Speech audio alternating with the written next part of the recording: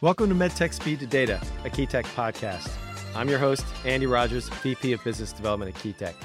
Each month, me and a Key Techer are going to interview a MedTech leader and talk to them about the critical data-driven decisions they make in their programs. Hey everybody, welcome to episode 13 of MedTech Speed to Data, a Key Tech podcast. I'm your host, Andy Rogers, VP of Business Development at Key Tech. Today, we're joined by Danica McAsee, partner and senior mechanical engineer at Key Tech. We're here to talk about the episode we just recorded with Dave Saunders, CTO at Galen Robotics. Danica, welcome to the show. Hi, Andy. Thanks for having me on. All right. Yeah, thanks for joining. So, Danica, you're on the show today because in the past, you've worked on a lot of different products. Obviously, you've been at Key Tech for quite a while now, but you've worked on surgical robotics platforms in the past. And I would say, like myself, you're a good steward of solid design practices. You've designed to meet IEC 60601, and you've been to the School of Hard Knocks, I'm sure, on quality, design for quality. So we're going to talk about all those things today, following up on the interview with Dave Saunders. So again, Danica, thanks for joining. So we do talk a lot with startup companies like Galen Robotics that inherit either university prototypes or they've developed their own sort of first of its kind prototype with blinders on just to get a functional prototype out the door and get it in front of customers. But you know, as you've seen, you know, we find that a lot of those companies they're just trying to get their product out the door, but perhaps they need to start looking backwards from, you know, what is it going to take get this product on the market? So that's what I wanted to talk a little bit about with you today in the context of this Galen Robotics interview we did.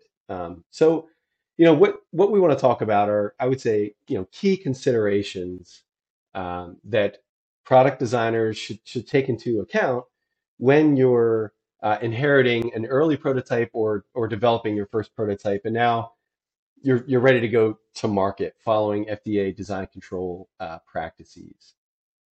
So, you know, the first consideration is clear as day with most medical device startups is get as much frequent feedback from your end user. That could be the user of the product or your ultimate customer. So those activities are so important for defining the right requirements for your product early on. What are the user requirements? Just kind of early validation that the product you're developing is meeting a customer need, number one. Number two, that once you've met that need, that the features that you're putting in place, actually resonate with the end user. Danica, in your experience, you know, how have you seen or how have you interacted with users to get key insights early on in product development? Sure. It's definitely something that you think about with any medical device that you do, but when you move into the world of a surgical robot where it's so important for those surgeons to feel comfortable and confident when they're performing their surgery, you want to make sure that you're working with them to really create a system that's going to augment what they're doing and not create additional challenges. A problem that we actually had seen run into at one point was a fatigue issue where when there wasn't enough early on working together with the clinicians, they found that they brought something that was a pretty late stage prototype out to be used, and the motion was something that was going to be done for a long period of time, and it just hadn't had a chance to dial it in, and it was a new and putting a little bit of a stress on the wrists. So get out there early. Something that we try to do is fail as early as possible. It's so much easier to change things at that point. You don't have to wait for having all of your fancy actuators in place and the exact setup of the actual robot. Prototype the handles, put some weight on the end of them, and get them out in the hands of your surgeons.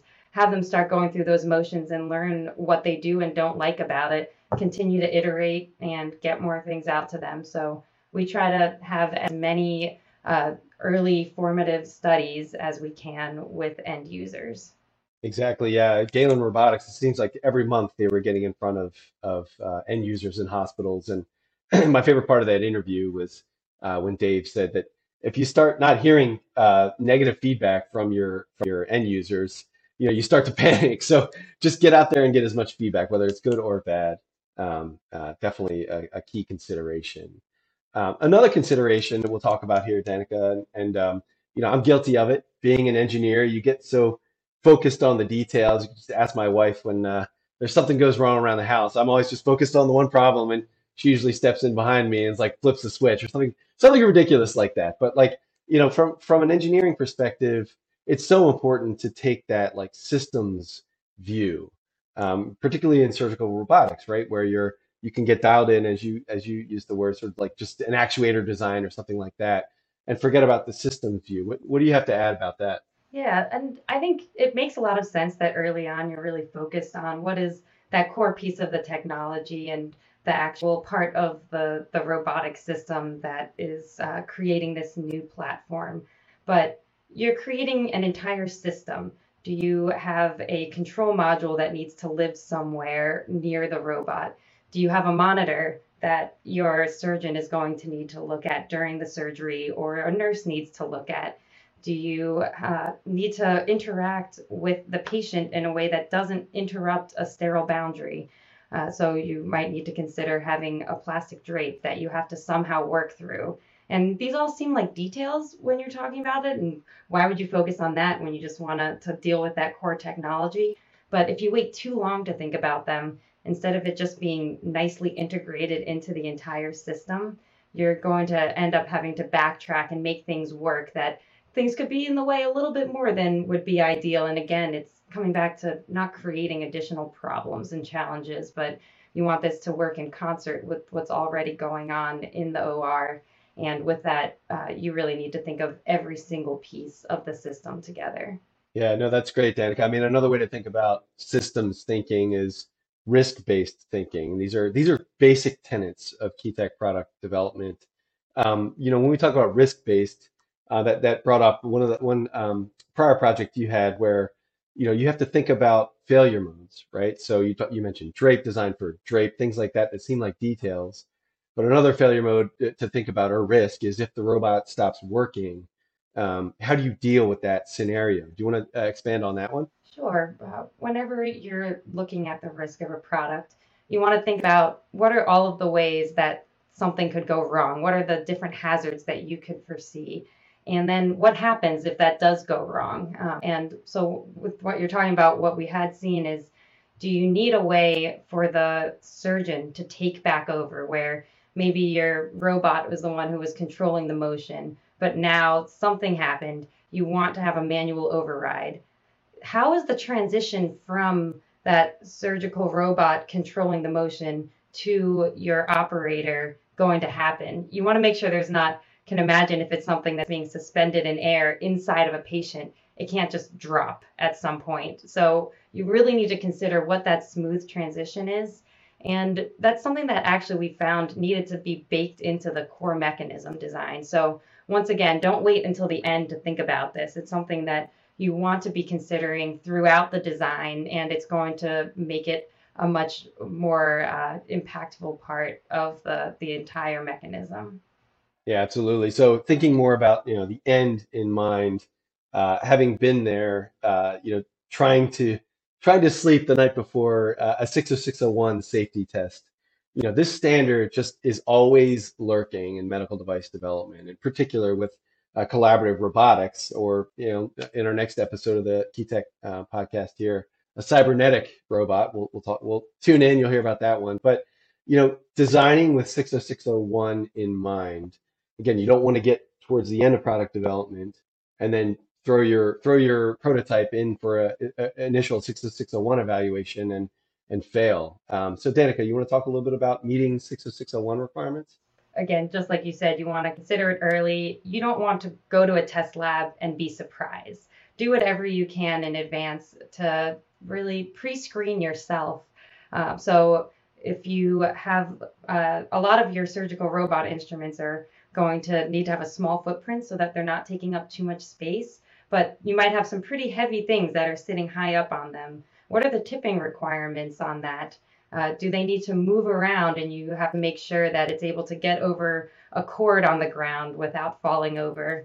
So those are tests that are very clearly defined in 6601, and we've taken the tests and just recreated them in our own office and create the thresholds that it's going to need to go over, put the force at the exact height that they say, and make sure that it's not going to fail. Or if it does, learn from it and adapt from it. And then before you get out to that test lab, you've already seen that success.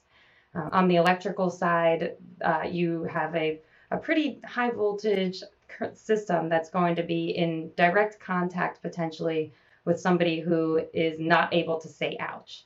So you really need to ensure that you are considering what 6601 asks for are two different means of patient protection. So do you have enough distance between that current and air gap and the patient if that's feasible? If not, do you have creepage, which is going to be the distance that it'll have to travel, or insulation or earth ground? And what we'll do is create these insulation diagrams that'll really show all of the stack ups between where that voltage is sitting and where the patient side is. And that's something that we can present along with getting the testing done to show that we've really considered 6601 and the patient and operator safety throughout. Yeah, you can definitely get lost in those standards. So, one other, I guess, recommendation we provide to startups early on is these test labs will come in and provide a free sort, or not a free, for a small fee, an evaluation of your product against the standard. I mean, that's money incredibly well spent. Where you have in some cases the folks that are actually going to be running the tests and signing off on your documentation, saying, hey, have you considered this aspect of the standard or this failure mode, make sure you meet this requirement, or here's how we're going to run this water ingress test because this is how we see your product falling against the standard. So I don't know. I've taken advantage of that service. I don't know, Danica, if you've been a part of those at all. Yep, we've definitely had conversations with test labs early on to understand. So certain things you could fall into one category or another, and again, it's just not something you want to be surprised about later. So have the conversations, understand it a little bit more about how they will perform the tests, and sometimes just an hour on the phone with somebody can make a huge impact on what your plan is after that. One other consideration when you're trying to transition from an early prototype to a commercially viable medical device product. This is going to sound kind of old-fashioned here, but just good design practices. Cabling is one area. Danica, I know you worked on a project where cabling was a key concern. Do you want to expand on that one? Sure, it's definitely not the most exciting part of designing your system, but can imagine that there are a lot of electrical connections that are going to need to be made from the front end of your robot all the way to the wall. And so, how can you make sure that your cables aren't going to get in the way, first of all, of any articulation that needs to happen? But then beyond that, this is something that isn't just a prototype that's being shown off once or twice. It's going to live in a hospital and it's going to need to not have cables breaking from wear as you are going through the entire lifetime of it. So think about with cable routing, do you have space for it to route? How are you able to secure it in place and make sure it has the smooth articulation when it needs it and the structure when you need to keep it in place? So we've definitely seen that. Not I've seen it on the surgical robot platform, but it's in almost any one of our designs that has something moving that we really try to think about that early on between the electrical engineers and the mechanical engineers and even the industrial designers, making sure that it's not all of a sudden creating an eyesore that you didn't intend to be there. Yeah, and another way to get that feedback that we've seen is just working with manufacturers, right? So it could be a cabling vendor, so you don't have just a bunch of EEs twisting cables together or twisting wires together and calling it a cable. Like get feedback from folks that make these, for a living, both on the component and at the assembly level. And we're seeing that across all the projects at Keytech. You have to get manufacturer insights early, like at the point where we're talking about where we're doing an early assessment of these university prototypes. How are you going to assemble this thing? What's the ultimate cost of the product? Will it be reliable and does it meet your business goals? So, a lot of considerations here. Certainly we can sympathize with startup companies. Most of these surgical robotics folks that we talk with are startups. So, you're working on a 6 month sort of timeline all the time, trying to get to the next milestone to get more funding and things like that. But, so we recognize that, you kind of have to just focus on what's most important for the business at the time.